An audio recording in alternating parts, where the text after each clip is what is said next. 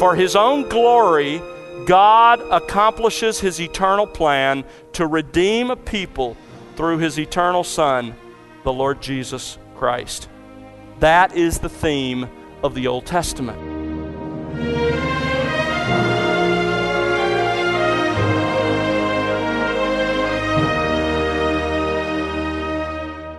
Welcome to The Word Unleashed with Tom Pennington. Tom is pastor-teacher at Countryside Bible Church in Southlake, Texas. Hello, I'm Bill Wright, and Tom is continuing his current series titled An Aerial View of the Old Testament. How do you view the Old Testament? Is it one unified message or a disconnected set of historical events? What connects it to the New Testament, if anything at all? Well, after providing a sweeping overview of the Old Testament history and message, Tom is going to begin to examine why the Old Testament exists. Today, he'll look at 4 views on the purpose of the Old Testament and how a proper understanding of the message of the Bible is a Christ-centered message. God is redeeming a people by His Son, for His Son, to His own glory. Let's join our teacher right now on The Word Unleashed. I've divided the Old Testament into 9 major movements or scenes, beginning in the first 11 chapters of Genesis with universal dealings, the patriarchal period from Genesis 12 to 50, slavery in Egypt, Exodus 1, the Exodus under Moses from Exodus 2 through the rest of the Pentateuch. And then in Joshua we discover the conquest and division of the land, and we are ushered into the period of the Judges, that dark time when there was no king in Israel, so every man did that which was right in his own eyes. That dark period was followed by the highest period, the monarchy, especially the united monarchy, when there were 3 kings, beginning with Saul and then David and his son Solomon. From that time the kingdom was divided. There was a king in the north, a king in the south, and eventually came the destruction of the north and the Babylonian exile for the southern kingdom of Judah. And that was followed then by the restoration period where we looked last time.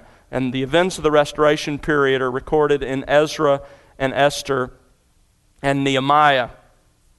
That's the summary of the history of the Old Testament. But I want us to go beyond the history, which we've examined in sort of a preliminary and cursory way. And I want to ask, why does the Old Testament exist? What message did it communicate to its original readers? What was the mind of God in terms of the Old Testament? And what message does it communicate to us today?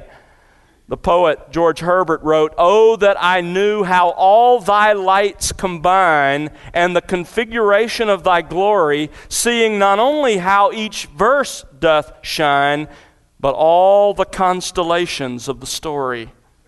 I want us to look at how all the lights of Old Testament history combine into one great constellation, a great unifying message of the Old Testament. I suppose we should begin by asking, can there even be such a unifying message? There are many today who reject the notion that there is a God-intended unifying message to the Bible and to the Old Testament. I've told you before that the prevailing philosophy of postmodernism is sweeping across the college campuses and our young people today.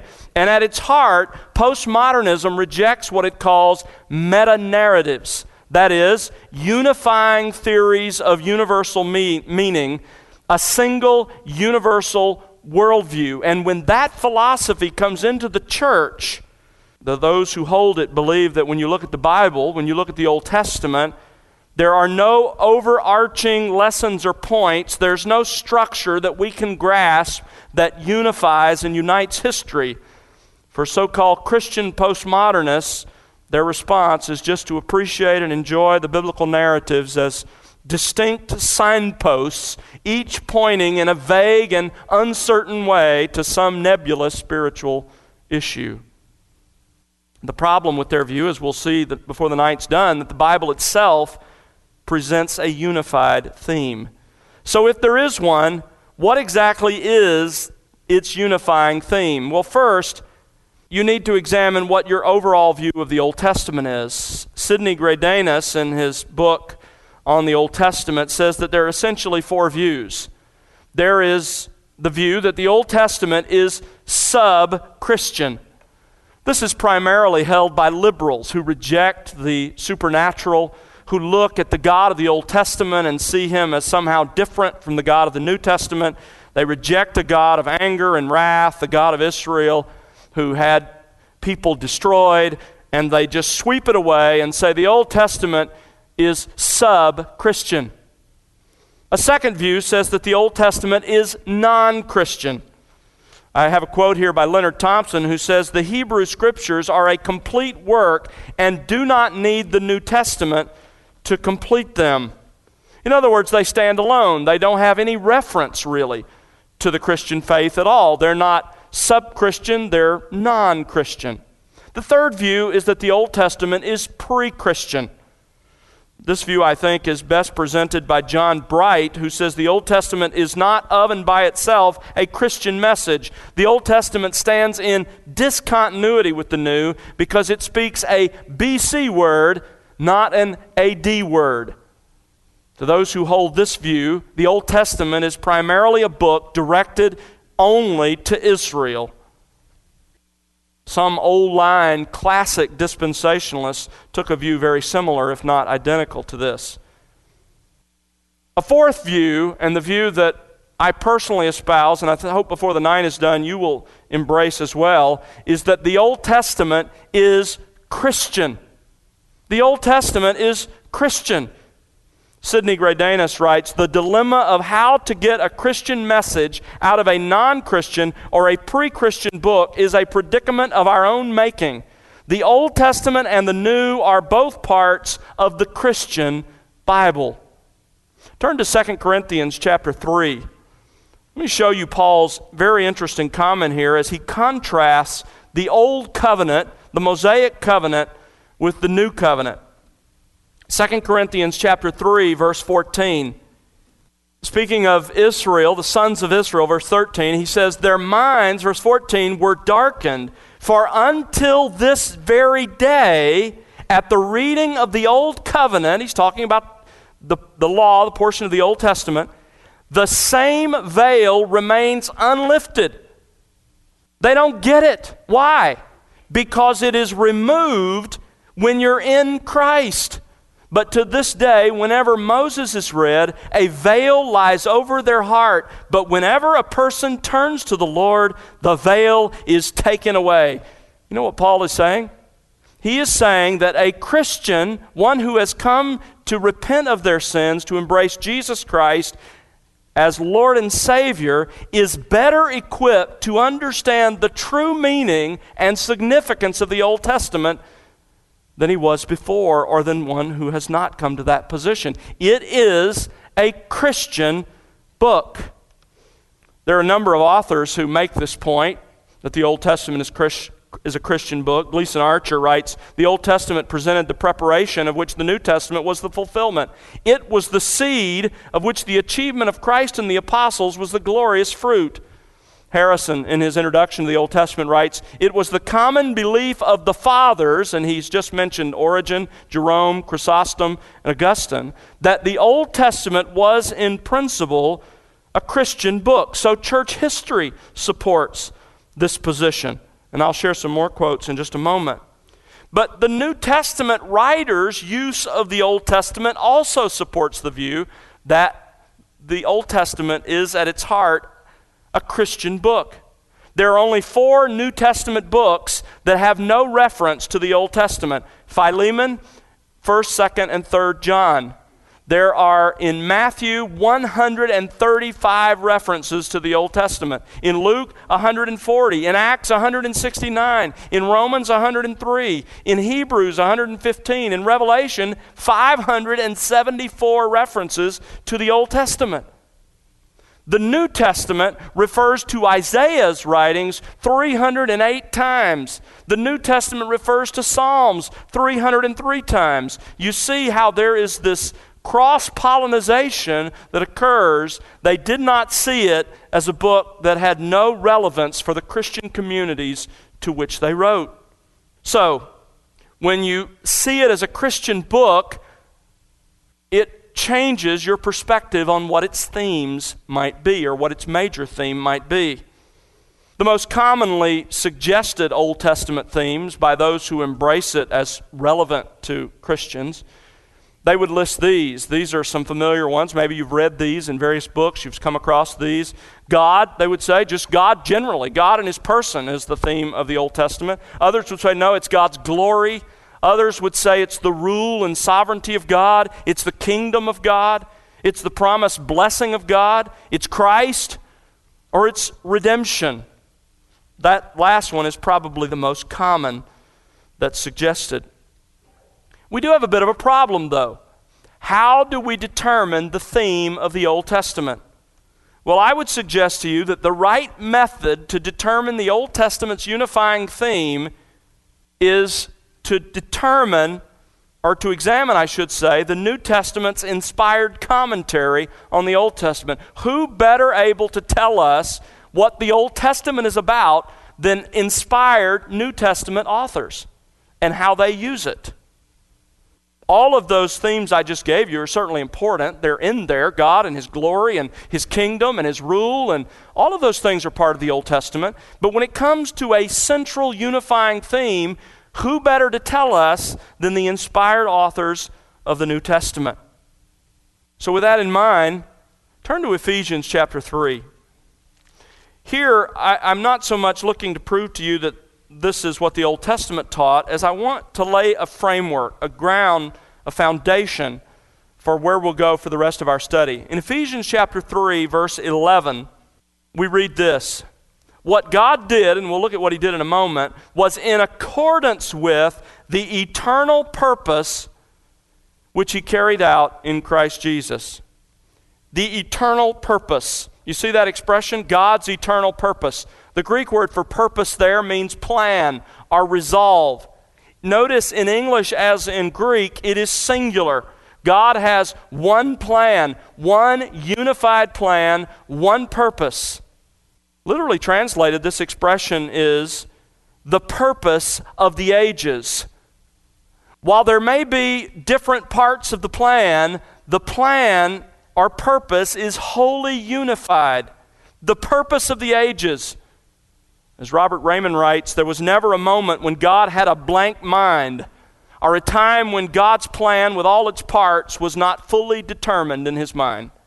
Now notice that Paul says here in Ephesians 3, verse 11, that God accomplished that one unified plan in Jesus Christ, which He, that is God the Father, carried out in Christ Jesus our Lord. So the person of Jesus is at the galactic center of God's eternal plan. Ephesians chapter 1, verse 9, the kind intention which God purposed in Christ to sum up all things in Christ. That is the center of God's plan. But not just Christ in His person, but especially Christ in His work. His work of redeeming lost humanity. Look back at verses 8 through 10 now of Ephesians 3. Paul says, "To me, the very least of all saints, this grace was given to preach to the Gentiles the unfathomable riches of Christ, to bring to light what is the administration of the mystery which for ages has been hidden in God who created all things, so that the manifold wisdom of God might now be made known through the church." God's wisdom made known through the church. Remember in chapter 1 we learned the church is a body of redeemed people. And bringing those people together in the church and redeeming them, verse 11, was in accordance with, was in step with the eternal unified plan which God had connected to Jesus Christ. So listen carefully. What I want you to get from Ephesians 3 is that the focus of God's eternal plan, centered in Christ, is the redemption of a fallen humanity for Himself. So the eternal plan of God is at its heart redemptive. And it is that eternal plan of God to redeem sinners in Christ that is the unifying theme of the Old Testament. Gleason Archer puts it like this: the Christian church regards the Old Testament as authoritative Holy Scripture because its founder and Savior so regarded it. His apostles understood the entire Hebrew Scripture to constitute a composite unity authored by God and setting forth, here it is, the divine will and plan for man's salvation. The New Testament showed that the Hebrew Scriptures constituted an organic unity focused upon a single great theme and setting forth a single but all-comprehensive program of what? Redemption. It's about God rescuing sinners in Christ. That's what the Bible's about. That's what the Old Testament is about. Merrill Unger writes, speaking of the Old Testament, its central unifying theme is the person and work of Jesus Christ, the Redeemer. In his guide to the Bible, he puts it like this: the theme of Scripture is human redemption. The principal character is the world's Redeemer, Jesus Christ, God incarnate. Everything in the Old Testament that precedes his incarnation points to this grand event and its outworking in human redemption. But I like John MacArthur's explanation the best. In his study Bible, he puts it like this: to understand the Bible, it is essential to grasp the sweep of that history from creation to consummation. It's crucial to keep in focus the unifying theme of Scripture. Here it is. The one constant theme unfolding throughout the whole Bible is this: God, for his own glory, has chosen to create and to gather to himself a group of people to be the subjects of his eternal kingdom, to praise, honor, and serve him forever, and through whom he will display his wisdom, power, mercy, grace, and glory. To gather his chosen ones, God must first redeem them from sin. The Bible reveals God's plan for this redemption from its inception in eternity past to its completion in eternity future. All of the rest of the things you read, covenants, promises, and epics, are all secondary to the one continuous plan of redemption. There is one God. The Bible has one creator. It is one book. It has one plan of grace recorded from initiation through execution to consummation. From predestination to glorification, the Bible is the story of God redeeming his chosen people for the praise of his glory. Can't be said any better than that. Now let me pull that together in a briefer statement for us. It's not better, but it's briefer, and hopefully it'll be something you can put your arms around. This is my own summary of the Old Testament's theme, and I'm going to take it apart and prove it to you in just a moment, so stick with me. For his own glory, God accomplishes his eternal plan to redeem a people through his eternal Son, the Lord Jesus Christ. That is the theme of the Old Testament. Now, for many of you, that comes as a shock because you don't think of Christ being that involved in the Old Testament or being that much a part of its pages. I think by the time we're done tonight, you'll disagree with yourself and have come to embrace this. For our study, I want to divide that one theme into its three basic parts. That theme I just gave you can be broken down into the person of Christ, the work of Christ, and then the instruction of those who have been redeemed and need to grow now in likeness to God. So let's look first at the person of Christ. He is absolutely permeating Old Testament prophecy. Now, most people would agree with this. When you go back to the very beginning of the Old Testament, the first glimpse you get of Christ is at the fall. Right after Adam and Eve sin, we learn that the one who will ultimately deal with sin will be a human being. Genesis 3:15 says that the seed of the woman will bruise Satan's head. Immediately there was the understanding by Adam and Eve that there would be a human person, the seed of the woman, but an unusual person because you wouldn't ordinarily refer to the seed of the woman. So there were glimpses even in that of what we've learned later, the virgin birth. But at this point, simply the idea that a human person, an unusual human person, would be the one that would deal finally and ultimately with human sin. When you get to Genesis chapter 12, picture as we go through the Old Testament, the funnel of who this Redeemer is starts very large. And as the Old Testament goes through, it narrows and narrows and narrows until the only person on which it could fall is Jesus of Nazareth. It begins broad, a human being. But when you get to Genesis 12, verses 1 to 3 in the Abrahamic covenant, There we learn that the seed who will bring blessing upon all the nations will come through the descendants of one man, Abraham, and the nation that comes from him. So we learn that this seed, this Redeemer, will come through Abraham and the nation that comes from him. Then as we get to Genesis 49, as Jacob is blessing his sons on his deathbed, he comes to Judah, and he says to Judah, "The scepter shall not depart from Judah, nor the ruler's staff from between his feet, until Shiloh comes, and to him shall be the obedience of the peoples." Shiloh literally means the one whose right it is. The ruler's staff will not depart from Judah until the one to whom it belongs, the one to whom authority truly belongs, comes, and to him shall be the obedience of the people. So we learn that it will be one son of Jacob, one son, the tribe of Judah. When we go on through the Old Testament, let's go back to 2 Samuel chapter 7, verse 16. There is the Davidic covenant. And in the Davidic covenant, we learn it narrows even more. Not just Judah, but one family in Judah, the family of David. He tells David, "Your house and your kingdom shall endure before me forever. Your throne shall be established forever. It's through you I'm going to send this one who will deal with sin and who will reign forever." You come to Isaiah, we learn that this one will be born of a virgin and will be both human and divine at the same time. As we saw in Isaiah 7:14, the Lord will give you a sign, a virgin shall be with child and bear a son. So he's going to be human, but his name will be called God among us. Emmanuel, the Hebrew word, God among us.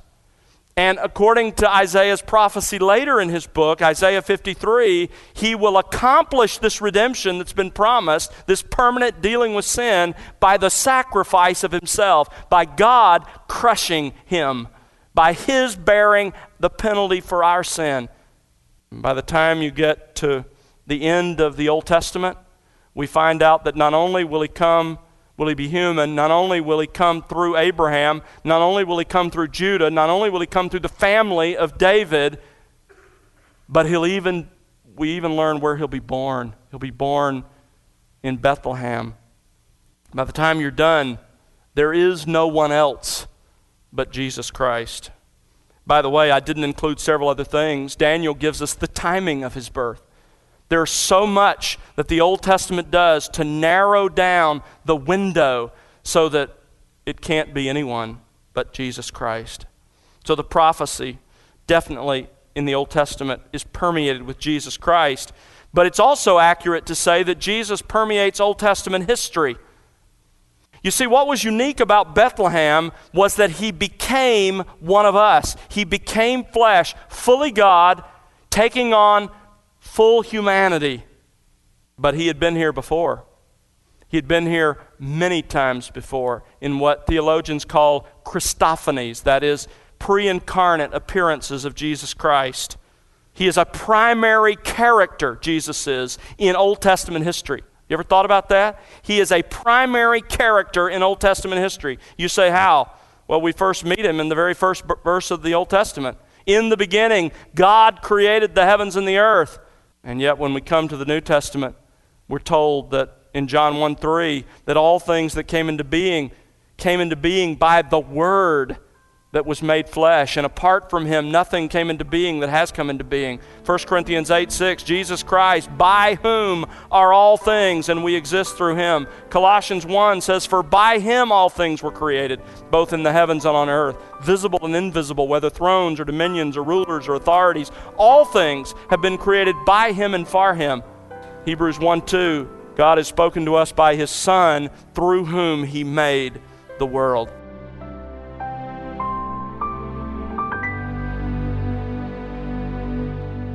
That's Tom Pennington here on The Word Unleashed with part 11 of his current series, An Aerial View of the Old Testament. Tom will conclude this series with part 12 for you on our next program, and we do hope you'll join us then. Well, it's our prayer that you'll be enriched by the expository teaching of God's Word here on The Word Unleashed. We'd love to hear your story and how God is enriching you in your walk with Christ through this ministry. Write to us, won't you? Our address is listeners@thewordunleashed.org. Again, that's listeners@thewordunleashed.org. Or you can call us at 1-877-577-WORD. And be sure to connect with us on social at The Word Unleashed. The Word Unleashed is made possible because of the prayers and financial gifts of individuals like you. Please consider partnering with us. You can find out how to do that by visiting thewordunleashed.org. That's thewordunleashed.org. And now for Tom Pennington and the entire team, I'm Bill Wright. Thanks for listening to The Word Unleashed, exalting God's glory, explaining God's truth.